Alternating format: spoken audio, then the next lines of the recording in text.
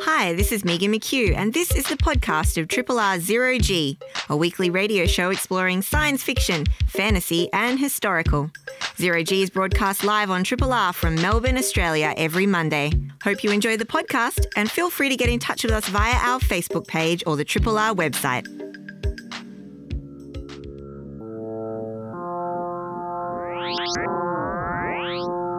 Zero G.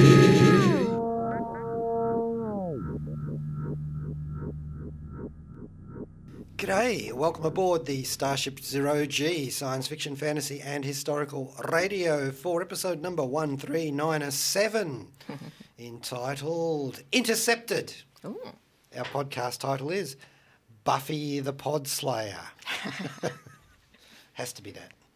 And welcome, Megan. Welcome, Rob, to the hour. The hour, yeah.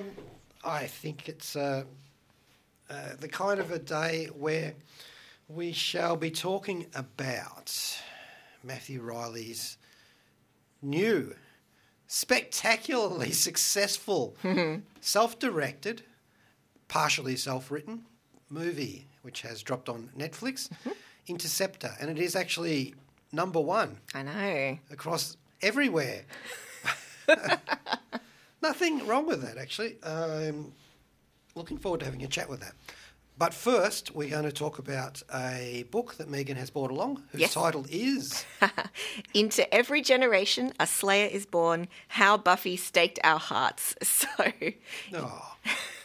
Yes, I'm going to be delving into this book today and having a little throwback of my love of Buffy, because it's an indulgent time that I'm going to really embrace, and then talk a little bit about this great piece of cultural commentary that's come out that's actually releasing in Australia tomorrow, but I purchased this copy. I was in the US recently, and so I snapped this up when I saw it there and have read it, and I'm here to tell you about it and recommend it to you if you are a Buffy fan. So I'll just give you some of the details first. So as I mentioned, the book is called, let's run that title again, Into Every Generation a Slayer is Born, How Buffy Staked Our Hearts, and it is by Evan Ross Katz. He's a writer. He's been featured in GQ, Harper's Bazaar, New York Magazine, and Rolling Stone, other similar such publications. He's very active on Twitter, and he's one of those writers who has formed quite a lot of relationship with people in show business and so on, and earned a lot of respect. And I can see why with this book that he's written. It's also available, I've got the hardback here. It's also available on ebook and audiobook, and it is being released by Hachette here in Australia. As I mentioned, that's coming out tomorrow, June 14. So the book is a lot of things. First and foremost, it is a piece of cultural commentary where he's going to dig into the show, but he also digs into a lot of the things surrounding the show. Cue some foreshadowing there, of course. If you've been keeping up with the media, you'll understand what I'm referring to there lightly. It's also a little bit autobiographical in discussing his fandom and his relationship with Buffy and how, it's shaped both him and many people like me of our generation.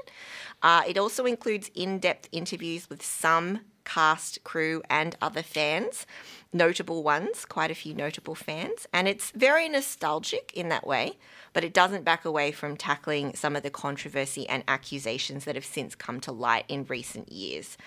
So Katz did actually start writing this book before Joss Whedon's ex-wife published her open letter, and which has sort of kicked things off in terms of a lot of women coming out and talking about their experience working with Joss Whedon.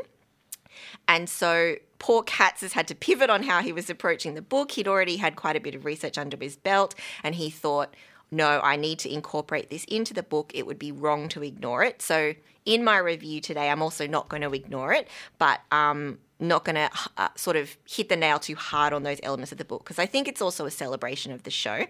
And I want to emulate how he approached the topic during the writing of the book, which is, he did it quite masterfully. Once I started it, I could not put it down. And I think before we dig a bit more into Buffy and my thoughts and me casting my mind back to when I first watched the very first pilot episode of Buffy, we should definitely get into the mood with the theme song by Nerf Herder. So let's take a listen to that now. Triple R. Iconic. That was Nerf Herder, of course, with the Buffy the Vampire Slayer theme song. Very recognisable. And the reason we played that was because I'm discussing a little bit about a book called Into Every Generation, A Slayer is Born, How Buffy Staked Our Hearts, which is written by Evan Ross Katz and digs into the history of the show, including interviews and other cultural commentary. So before we dig into the book, I thought I'd give just a little bit of background. So if you haven't heard of Buffy, I'd say that's fairly unlikely. The cult show Buffy the Vampire Slayer aired between 1997 and 2003. It had 7 seasons, and we all have our opinions on the best and worst. And it was Joss Whedon's first big success in Hollywood, and it allowed him to helm the spin-off Angel and then also create the space western Firefly, and then onwards and upwards from there. As we know, he's had quite a lot of projects under his belt since the early days of Buffy in the mid to late 90s. And yes, we're going to talk a little bit about Joss, but not just yet. So Buffy the TV show came on the heels of a movie adaptation of Whedon's original Buffy movie script, and that one starred Kristy Swanson as Buffy. And it was slightly silly, and she definitely had a bit more of a vapid Valley Girl approach to the character, and it was frothy but fun. It was overall, I think, not terrible, but I think in the context of looking at what Buffy went on to become, it sort of is under the dark shadow of that legacy. So I think it gets a bit of a bad rap. But Joss wasn't that happy with the tone of the movie, and so the TV show was an opportunity to break new ground for the Buffy character and strike a bit of a new tone. And he really wanted to do right by his vision. So he sold his version of Buffy to the studio, and he then took on the roles of director, writer, and showrunner. Even though the network did go on to have very low hopes for the show and did not actually have much stock in it, as hoping that it would be a success. And they were proved somewhat wrong. So the show starred Sarah Michelle Gellar, Anthony Stewart Head, Alison Hannigan, Nicholas Brendan, and David Boreanaz, plus many, many, many important others. Obviously, I can't name the whole cast, but let's start out with the core crew. And also included some first-time actors and on-screen veterans like Alison Hannigan and Sarah Michelle Gellar, who had been child actors. Some of these actors still make a buck or two off the back of Buffy press, cons, tours, and so on, and some of them just live on a ranch quietly with their family and have no desire to act or be involved in Hollywood whatsoever. And the book does delve a bit into the failed pilot that actually had another actress cast as Willow that the studio dismissed for various reasons, and then they brought in Alison Hannigan to take that over. So for many, it's a top-tier TV show, and not just top-tier teen TV, and not just top-tier supernatural TV. I think for the time it was airing, due to the characters and themes and episodes like Once More with Feeling and Restless, The Body and Hush, that experiment quite boldly, I think, with what's possible on TV. Because, this isn't streaming. This is network TV. This is an episode that people will see on their TV and, it's all silent, or it's all a musical, or so on and so forth. And I think we underestimate how surprising that might have been for the time. So that's a little background on Buffy, and I will talk a little bit more about my personal relationship with Buffy. But Rob, I'm keen to hear I'm a big Buffy fan and always have been, always will be. What's your relationship to the Slayer? Well, at the time, I actually was fairly well placed to understand that it was part of a continuum of female action-led television shows, because, it did make a big splash, but there was also Xena Warrior Princess. Yes. There was, going back, there was an Anne Francis TV series back in the day. There was a lot of Asian shows which had female action heroes, but Buffy was something special. It actually caught the zeitgeist of the time. Yeah. And it knocked me out. Buffy knocked me out continuously. And it also really impressed me because it had one of my, and I keep saying this, I really am not in tune with watching high school-based shows, but throw in some genre. Yes. Some vampires and monsters and robots and everything else that Buffy had. Yeah. And I was there. Yeah.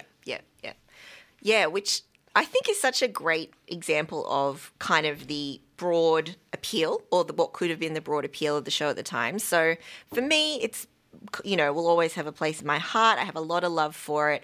I watched it as a kid, and then it was like part of my formative years. So as I grew up, I watched the pilot the very first time it aired on network TV, and I think it was on Channel 7, and every single episode after that I taped. So even after they moved it to 10 p.m., I recorded it on VHS. I rewatched every episode over and over. I know all the episode titles. And yeah, like I said, I kind of grew up with the show in a way. Did you do the merch? Oh, yes. No, I definitely bought, like, I remember when the soundtrack first came out on CD, I had that, and they had, like, behind-the-scenes books talking about Buffy. There was a series of novels that came out, and all, clatter rings, loads of those, loads of cross necklaces, all the. And, of course, Zero G's relationship with it has been extensive because... this is like, what was it say, the 97 was 97. season 1. Well, we started in 94. And Gosh. we covered season by season of Buffy and then Angel. And of course, eventually did interview Joss Whedon when he came out for his Serenity tour. Yeah, right. And that would have been 2000-ish, early 2000s, something like that. Yeah. Well, that's, I think, really when he was starting to ride the wave and had success with, these other shows. But so all of that context there, this book really moved me. So I think Evan Ross Katz, who's the author, he's a big fan. He gets fandom and he's very passionate about the show and it gets excited about the same things I get excited about. And it made me remember all the things that I loved and kind of remember the first time I saw some of the episodes and some of the things, and while I was reading it, it was kind of like a rewatch, but it also made me want to rewatch the show, obviously, which I've not done for a little while. So yeah, I think it is legitimately one of my favorite shows of all time. I think there's a difference between what I deem to be the best TV and what's my favorite TV, because yes, there are shows that have made big strides in cinematography and narrative and arguably have more like gravitas than a show like Buffy. So if I had to name some of the best TV, you'd list off the usual suspects: Breaking Bad, Fargo, The Wire, True Detective. And yes, they have like an elevated cinematic quality and they kind of reshaped what people thought TV could and would do narratively and stylistically. But I also think that there's TV that you can love and there's TV that pushed boundaries for its time. And I think that that's Buffy for sure. Absolutely. And it's something I could watch anytime. I have an emotional connection to. And as the book outlines, it had an impact on TV watchers and people of my generation that I think is often understated or underestimated given the just sheer amount of great TV we have at our fingertips now. And I think at the time as well, because it was a teen show with vampires, people kind of dismissed it. I would like to say it also pushed the envelope with vampire procedural as well. Oh, tell me more. Well, before then, I don't think that we had quite so sympathetic a portrayal of vampires, but also juxtaposed with a really brutal understanding of what their method of operation was, and the fact that they basically were serial killers in a lot of cases. Yep. So they didn't give you that that narrative where they have to redeem the vampires every time, and there was some clear boundaries drawn. It was also a remarkably non-religious show. Yeah, I think it's very much about... There's some allegories there, but I think you're right. It's very interesting the way they approach the redemption arc. And I also love the fact, this is a show you could watch and they would answer, you would have questions as you moved along. Yeah. And they would answer questions. Like around about season 4, I'm thinking, how the hell does nobody in the rest of the United States know about what's going on in this small town? And then we've got this entire underground military base because they are monitoring it. Yeah, So I think... to me, that's great. But then the thing that really stands out, apart from the great chemistry between the actors... Absolutely. ...is the dialogue. Yes. It's witty, it's clever, it's impactful. Yeah. And then, of course, there's those favourite episodes that everybody has, like The Body, the one where Buffy discovers the body of her mother at home. Yeah, And, it's heartbreaking. And we've all been through something similar to like that in our lives. Perhaps not with the resurrection aspect of it. No. But, and I said perhaps because Zero G listeners, you just don't know. And that was such a powerful piece of television that was the match of anything as groundbreaking as some of the stuff that you used to see in MASH. Yeah. Those iconic moments of television? Yep. I totally agree. And I think that it was doing it on this level where the audience was teens as well. And it was starting to really, I think, introduce a lot of ideas that maybe people, in a way where it was disguised by this Monster of the Week format. Because I know there was episodes that delved a bit into like domestic violence between couples that are in high school, addiction. There's definitely a lot of addiction themes and other things like that. And I think the beauty of the show is it starts out a bit Monster of the Week, but the more time you spend with it and the more time you spend with the characters, you really realise that it's growing and that you get so much more payoff once you've spent time in this universe with the characters, with the stories. It's so much more than just vampires and zombies. But speaking of pushing the envelope, maybe we'll take a brief music break before I dig into a little more about exactly what this book is. And so I think we'll get a track from the musical episode, Once More with Feeling. This is one of my faves, and this is Walk Through the Fire. And this is by the Buffy the Vampire Slayer cast. Let's be bad guys. Hi, this is Joss Whedon, creator of Serenity, Buffy, and Angel. Welcome to New Melbourne, home of fish-based activities, and Radio 3 Triple R FM. Triple R, it's independent radio, and it aims to misbehave.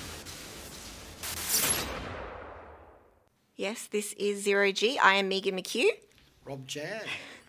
And that was, of course, Walk Through the Fire by the Buffy the Vampire Slayer cast. And the reason we played that was because we're talking about the book. I have to take a deep breath every time I say it. Into every generation a Slayer is born. How Buffy Staked Our Hearts by Evan Ross Katz. So, what is this book?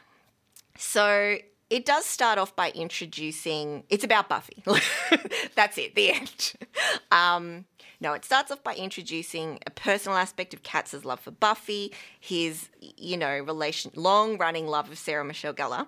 But it also tells the reader that every episode, theme, controversy, and element of Buffy that they want to be covered as part of the book will be.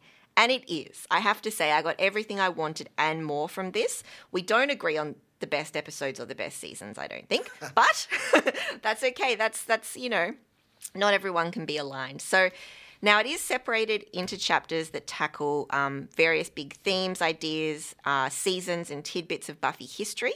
And it's peppered through with interviews and anecdotes from the cast, crew and fans. And that's obviously what elevates this book, I think, is actual access and words from people who worked on the show. Ah.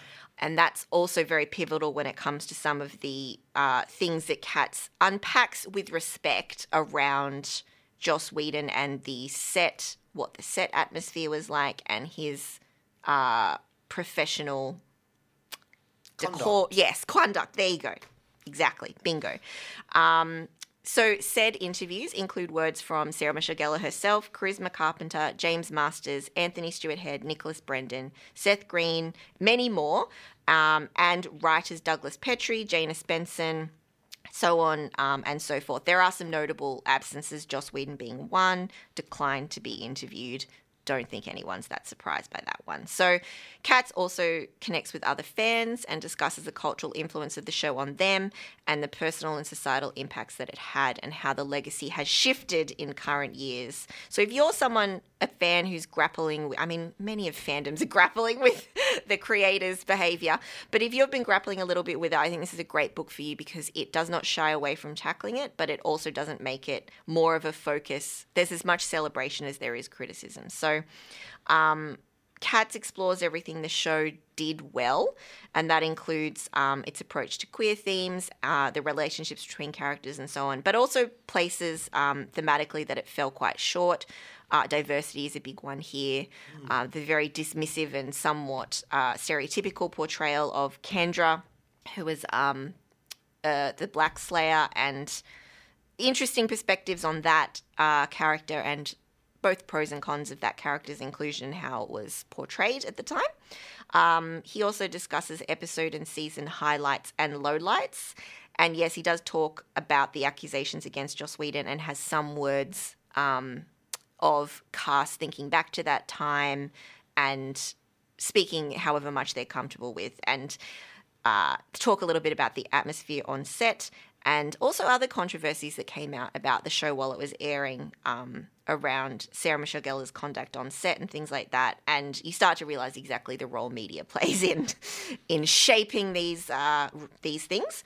So I think what I found interesting was you do get an appreciation for how much hard work it would be to be an actor on a long-running TV show, especially one that gets very, very successful, and not least one that has a very core central character. So I think it would have been quite hard, from the sounds of it, for Sarah Michelle Gellar herself, but also other cast members.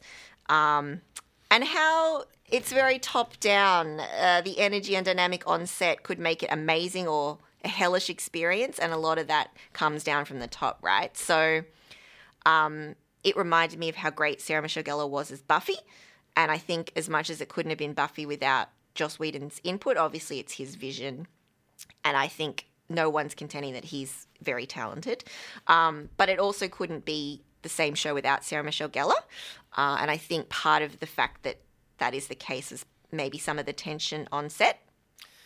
I was just noticing when you played the song from Once More We're Feeling, how well she pushes forward to sing, and not a singer at the time, and surrounded by cast members who actually were singers. Yeah. You know, she's carrying that show. Yeah. Leading lady, a fairly young person. Yep. Obviously for the story. Yeah. And really just amazingly moving it forward through the whole arc of the whole series. Yeah. Means you're on screen a lot. There's massive amounts of longest pressure. Yep. Yeah, exactly. My hat always goes off to her. There's an amazing body of work that she put in there. It's just something that will stand in genre history. Yeah. Absolutely. And when you think about episodes like The Body, which we talked briefly about before, like she's hitting emotional places that should be applauded, regardless of the show, the context or whatever. Like that's some fine acting. And there's many examples of her fine acting in this whole series. Oh, and also we were talking about how hard it is to make one of these shows. Think about the fact that they split their attention and created Angel, the spin-off series running parallel. And that's really double the pain for everybody as well. Absolutely, absolutely. And I think, like I mentioned, the book, it doesn't pull any punches. And Katz does a really good job of teasing out information and letting some of the interviews speak for themselves. And so you get a sense of the actors as people and there's a lot to read between the lines. So you learn a bit about how it was Mark Blucas's first acting job and the pressure he faced between that and also being the new love interest post-Angel, which is a lot of pressure. Oh, Riley. Yes, Riley, yeah. Yep. About the cliquey nature on set, Whedon's power plays, Anthony Stewart Head's role. He kind of seems to have this rose-coloured glasses kind of on-set dad energy, and I think there's probably a lot that went on. It seems that he just was unaware of, which he's self-proclaimed. He's British. And, details of like an on-set run-in between James Masters and Joss Whedon from James Masters himself. So this is the thing as well. Some of this is first-hand, which makes me feel a bit better about some of the topics it's covering too, because it's not conjecture. Yeah. It's people feeling comfortable to say whatever they want. So I think as well, the book takes you back and sets the scene of the time, what was being done, what wasn't, who had power and what that looked like. And, you start to realise, yes, that the audiences were responding to the risks it was taking, the scripts, like you mentioned, the dialogue, and some of the stylistic and thematic places that it was going, basically. So, to wrap up on that, so the book is called Into Every Generation a Slayer is Born. It's going to be out tomorrow, in fact. And if you love Buffy, you should absolutely read the book. I thought it was both joyful and challenging, and it was as much a celebration as it was something that wanted to acknowledge everything that has happened since the show came out. It's very well written, in my opinion. It's sharp and thoughtful, and it brims with a lot of respect and love for the show. And it has photos, a photo section. It does. I love a good photo section, that shiny paper. And as I mentioned, Katz doesn't shy away from delving into its failings as a show when it comes to diversity, its role in white feminism, and some of the storylines and elements that just would not fly today and shouldn't fly. And not least, looking the whole Whedon controversy straight in the eye and tackling it as much as is within his power. So it's written by a fan, and I really felt that, but a fan who had the ability to create a rapport with a lot of the interviewees, bring forward history and tidbits that was super interesting as someone who is interested in the behind-the-scenes element as well of making a show like this. Mm-hmm. And my final word would be, obviously these things are complicated. We're always talking about separating art and artist. It's this ongoing challenge. And sometimes you can't or shouldn't. But from my perspective, the show was built by a lot of people, not just one man. And the cast, the crew, and also the fans are part of that legacy. And I realised how much work went into the show, blood, sweat, tears. And the book lets you examine the shadows but also embraces the light and what the show means to so many people, how timeless some aspects of it are, you know, all the ground that it broke. And how much fun it is to really love it. And not just nightly in the cemetery. Yeah, exactly. And my last hot tip is Katz asks Sarah Michelle Gellar who she would want to see playing Buffy centre of another Slayer show. And I'm not going to say who she says, but I totally agree with the person that she suggests. You'll have to tell me off air. I'll tell you off air. But, so definitely pick up that book if you are a Buffy fan or even a casual Buffy watcher. It's Into Every Generation a Slayer is Born by Evan Ross Katz. The only question I have is why on the cover doesn't Sarah Michelle Gellar's Buffy character, why is she not shown in full? Where is her face? It's all about the mystery. The mystery. Leaving something to intrigue. Not a copyright? Maybe, because it is a piece of art too. It's not a photo. Yeah. Interesting. I really love the book and I definitely recommend it. So to head out, and before we head into our next discussion of Interceptor, I'll just play one more track from Buffy. This is from one of my fave episodes. Well, no, that's a lie. This episode is an okay episode that has some great scenes in it. So we're going to listen to Wild Horses by the Sundays, which is from the prom episode where Buffy gets her Class Protector Award, which is a top-tier moment in Buffy history. So let's take a bit of a listen to that. This is C. Montgomery Burns speaking. I know you're a layabout and have no job because you're listening to 3RRR. Now get to work. Find something to do. We've just been delving into a Buffy the Vampire Slayer book. Mm-hmm. Now we're going to have a look at a Matthew Riley directed film called Interceptor. Yeah, but first I just wanted to mention that the ABC FM channel did its Classics 100 countdown over the weekend, which is a listener poll where you put in your top 10 pieces and they do an aggregate and, you get your top 100. And it's no surprise at all that genre, science fiction, fantasy and history, figured prominently amongst the listings. Some good scores. Absolutely. And number one was Star Wars. Surprise to no one. Yeah. But they also expanded it this year because it was screen sound, so they had more than just movie soundtracks. They had television show and video game soundtracks. And I will go down and do a breakdown of this in future episode of Zero G because I was actually interested in the way it turned out. Yeah, and we can play, great opportunity to play some great scores. No, we're not going to repeat their selection. But anyway, that's for another time. So onwards to Interceptor, which is a film that's dropped on Netflix. Yes. It did have a brief cinema run here. Mm-hmm. Might actually still be on, I'm not sure. They released it at the cinema, just before the Netflix drop, which means it'll be eligible for the Oscars, I guess. Oh, Rob. Hey, All right, it's directed by Matthew Riley from a screenplay. He co-wrote that with Stuart Beattie. Mm-hmm. And before I get to Matthew, just to tell you that Melbourne-born Stuart Beattie, he's known for his work on the Pirates of the Caribbean series, Yep. G.I. Joe, Rise of the Cobra. Okay. Chuckle, okay. Danger Close, The Battle of Long Tan, which is probably a good Okay, yep. stylistic sort of match for this Interceptor movie. Yep. And 3 episodes of Obi-Wan Kenobi. Hey, there you go. And Matthew Riley, of course. Sydney-born, Melbourne-born, I think. Was he Melbourne-born? Australia-born. Sydney-born, yes, okay. He's an Aussie action thriller writer. He wrote and self-published initially his first novel, Contest, at the age of 19, which was picked up by Pan Macmillan after an editor found a copy in a bookstore. Wow. And not looked back since in terms of that. 7 million books sold worldwide, frequently tops local and overseas bestseller lists. 6 standalone novels, or something like that, more or less, 2 of which, Contest and The Great Zoo of China, are my favourite Matthew Riley books. Great Zoo of China is just incredible, so over the top.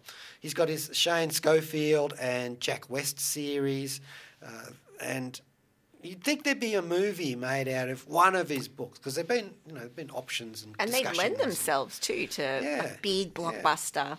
Look, he's a fan of Michael Crichton. Yes, okay. And full-on, techno thrillers, basically. It's expensive, in other words, to make into a movie. Yeah, very big budget films. The closest he's got, I thought, was a television series called Literary Superstars, which had Jenna Elfman signed as the lead. Got hit by the 2007 writer's strike and eventually dropped. So, and he has done his own audio adaptation of Ice Station. Oh. He's a go-getter. I've got to admire his chutzpah. Yeah, so he sort of pitched this one, started this one out in 2017. It's like a budget of $15 million. And, eventually when he got Stuart Beattie on board and there's more sort of interest shown, Netflix funded it. Yeah. And, then Chris Hemsworth got involved and Chris Hemsworth's wife. I'm not going to... I should have done it the other way. Yeah. I apologise for that. I should have said Elsa Pataky got involved and, dragged along her husband. Yeah. So, but Netflix obviously with its, now what was that film that we did? Extraction. Yes. So with Chris Hemsworth. Big hit for him, and they obviously, I think their vibe was, we want them to be involved in this because we think that will help, promote it on the platform. How about they get involved? And I think Matthew was like, sure. Yeah, it does, actually. And, the idea of this, it's got all of the typical Matthew Riley tropes. What is the plot, Ralph? What is the plot? It's pretty simple, basically. There's 2...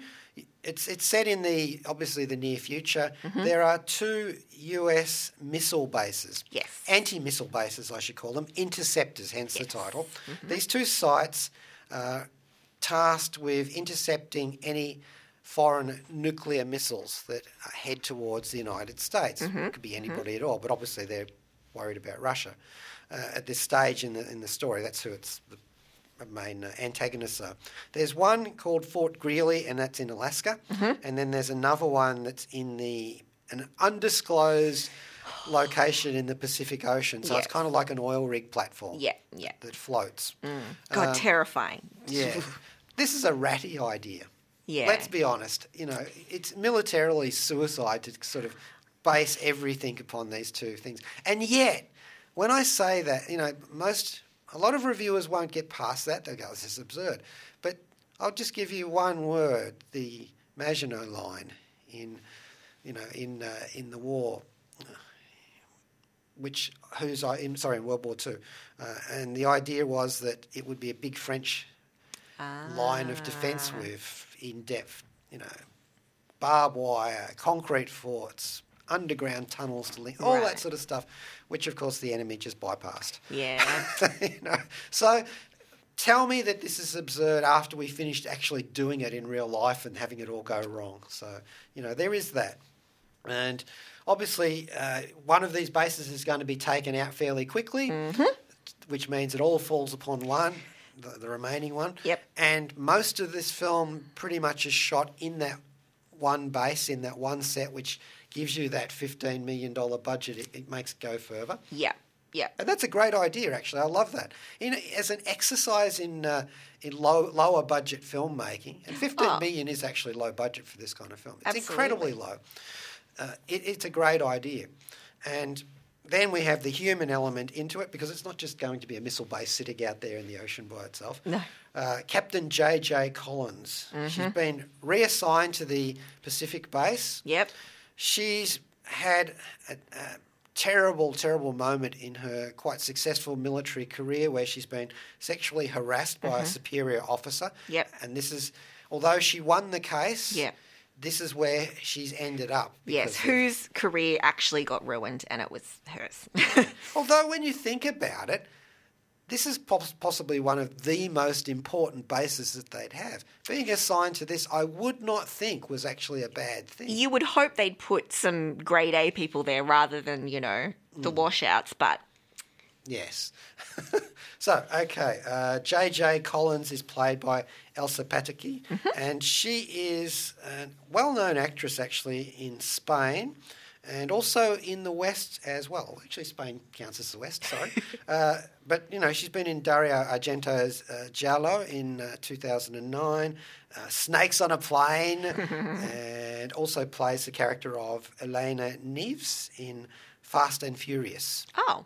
In that whole franchise. Yeah, good for her. She's been in a noir movie, a neo-noir movie, Give 'Em Hell Malone, and the Spanish film D.D. Hollywood, and was cast in the television series Queen of Swords and I love the name, Senora Vera Hidalgo. So, she's been in lots of these different things. And, of course, obviously hanging around with Chris Hemsworth on some of the Thor movies and stuff. She stood in for Natalie Portman in the post-end credit scene in Thor: The Dark World. Oh, that's right, because they couldn't get her back. Yeah, and she was also in that, I don't know if you've seen this, that web series, Tidelands. Oh, no, heard of it, though. So lots of different things, and that was a Netflix show. So obviously there's been some synergy here and some rolling along. And Chris Hemsworth is an executive producer of Interceptor as well. Yeah. As having, and let's is this a spoiler? No, because this movie's already a little spoiled. He has given his Thor connection, a cameo in this film. An oversized one, I think. Yes, we can well, agree. it's Thor, you know. But just, ugh. He is worthy. She's great in this. Yes. It's a role that calls for a lot of physicality. Yep. It's basically a John McClane Die Hard role. Yeah, and she does a great job. I believe her in the role. And like you said, I think she's got the physical. She's a tough cookie. And I thought that she did the action stuff really well. Yeah. I think all of the fight scenes in this, they really play out quite well. Yeah. Perhaps a little bit absurd when she faces this giant of a bad guy. And you're thinking, you could do what you like. But then she has a special trick, so that's and, I was watching this quite closely, and I love the fact that they show that getting shot in a flak jacket, you don't just shrug that off. Oh, it's painful. Yeah. It's like being hit with Mjolnir in the chest, you know. Yeah. And that sort of thing I thought was really well done. They even give her a logical reason for taking her jacket off, to get John McClane. To get her, to get her into play as an action hero. Her Sigourney Weaver outfit. Yeah. I think she's great. She could easily headline bigger action movies than this, I think. And she's got this wonderful Spanish accent in this. The actress is multilingual, amazingly multilingual, so many different languages. And it kind of makes sense. They do it in the way that Sean Connery gets away with his Scottish accent in The Hunt for Red October, So they give you a little sort of thing there. That's all right. Fine. And so, absolute props to her. Totally believable. Luke Bracey, Australian actor, plays the villain of the piece, Alexander Kessel. Remember that name? Yes, the Kessel Run, yes. He's so amiable in this. He's an amiable sort of villain. No, there is a very much a die-hard thing going on here. Yeah, it's meant to be the, face-off, the predator and prey, but which way is it going to go and all of that kind of... That's the dynamic they're going for. Yeah, we've seen him in... It's funny because he was in Point Break, and of course Tony Stark's nickname for Thor was Point Break. So. Oh, the remake Point Break? I guess so, yeah. Home and Away, he's also in, Hacksaw Ridge, that sort of thing. But yeah, very smooth character in this. And he does have a kind of a logical, by his lights, reason for being a villain. Nah. I'm not redeeming him. I call BS. I honestly, I didn't. I was like, I don't understand what's your motivation again. What? Holy, just totally holy. But yeah, right. Okay. Look, I'm happy to brush it aside. It wasn't as too sticky. Yeah, and Aaron Glenane plays Beaver Baker, who's one of the officers aboard the platform, the missile platform, played by Aaron Glenane. Aaron Glenane is an actor and writer known for Snowpiercer, amongst other things. And Mayan Mehta plays Corporal Rahul Shah, a New Zealand actor who was actually born in India and done quite a few different things, but probably most notable for being a stand-up comic and being in Power Ranger Dino Fury. Huh. It's a zero-G thing. That's why we notice these actors. And Rhys Muldoon plays Lieutenant Colonel Clark Marshall. Veteran Aussie actor, writer and director. So many different things. Farscape back in the day. Miss Fisher's Murder Mysteries. And he is who we've got to give us a bit of a track here.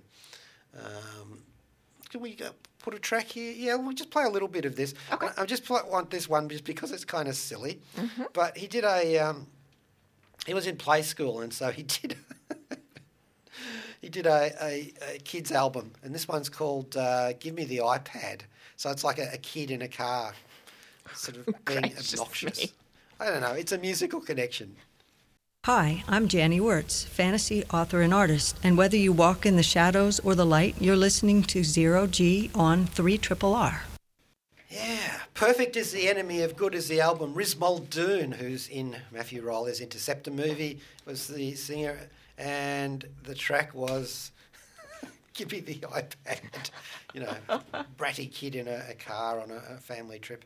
Something like that. And I just played that because I could. Because it's Zero G. We do what we like. Yeah. Well, there's not a soundtrack for Interceptor that's dropped yet. So yeah. So some thoughts about Interceptor. Well, the sets are first rate, or the set. Yep. And I'm not exactly sure how much of it is CGI. It seemed quite a practical set, really. Maybe just some elements they added in. I would have liked to have seen a bit more weathering on it because it's out in the middle of the Pacific Ocean. But other than that, it was very believable. And this is some people forget about Matthew Riley's writing. He's very locational. Yeah. He will give you maps and then he will use that. And I'm sure he maps it out in his own head and on paper to work out, hey, we've got this and that. And I actually really appreciate that. That procedural in his action stories is great. Yeah. I am a fan of some of his books, not all of them, but some of them, as I've said before. And, of course, we have interviewed him twice on the show. Yeah. And he's a great guy, actually.